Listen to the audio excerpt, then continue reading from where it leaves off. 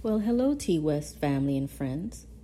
Thank you for tuning in, where we take time to refocus, refresh, and reflect on God's Word and practical ways to apply it to our lives.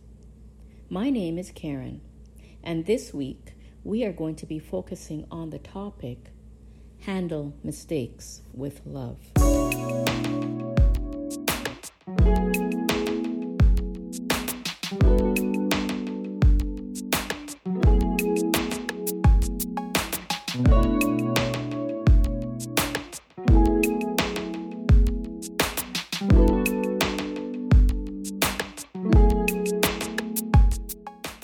Let us pray.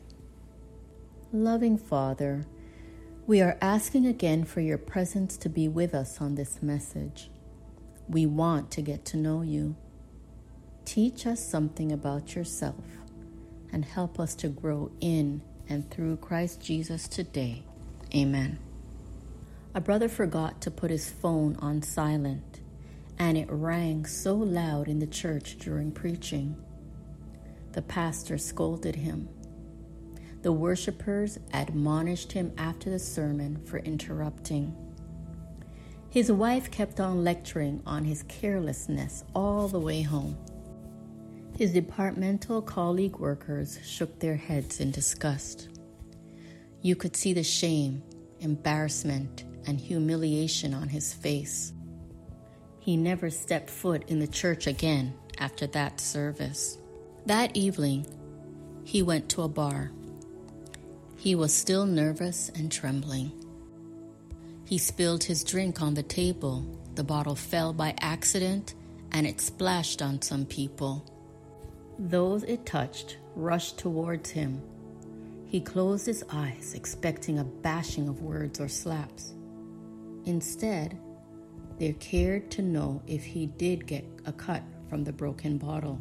The waiter apologized and gave him a napkin to clean himself. The janitor mopped the floor. The female manager offered him a complimentary drink. She also gave him a huge hug and a peck while saying, "Don't worry, man. Who doesn't make mistakes?" He has not stopped going to that bar since then. The lesson? Sometimes our attitude as believers drives souls to hell. We can make a difference by how we treat people, especially when they make mistakes. If you cannot be a bridge to connect people, then do not be a wall to separate them. If you cannot be a light to brighten people's good deeds, then do not be darkness covering their efforts. If you cannot be water to help people's crops sprout, then do not be a pest destroying their crops. If you cannot be medicine to give life, do not be a virus to terminate it. And if you cannot be a pencil to write anyone's happiness, then try to be a nice eraser to remove their sadness. We can always be each other's keeper. Let us resolve to heal the world and make it a better place. Yes, we can. It is easier to lose a soul than win souls. Thank you again for tuning in, where we take time to refocus, refresh, and reflect. Before you go, let's meditate on this song, Love One Another, by Gladys Knight and the Saints Unified Voices. Let us pray.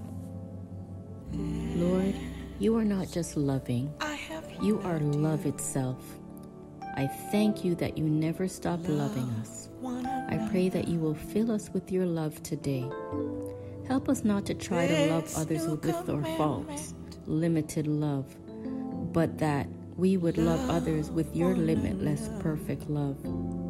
May we abide in you each day, so your love will flow through us. In Jesus' name we pray. Amen. Ye are my disciples. I hope you were blessed, and we'll see you next week.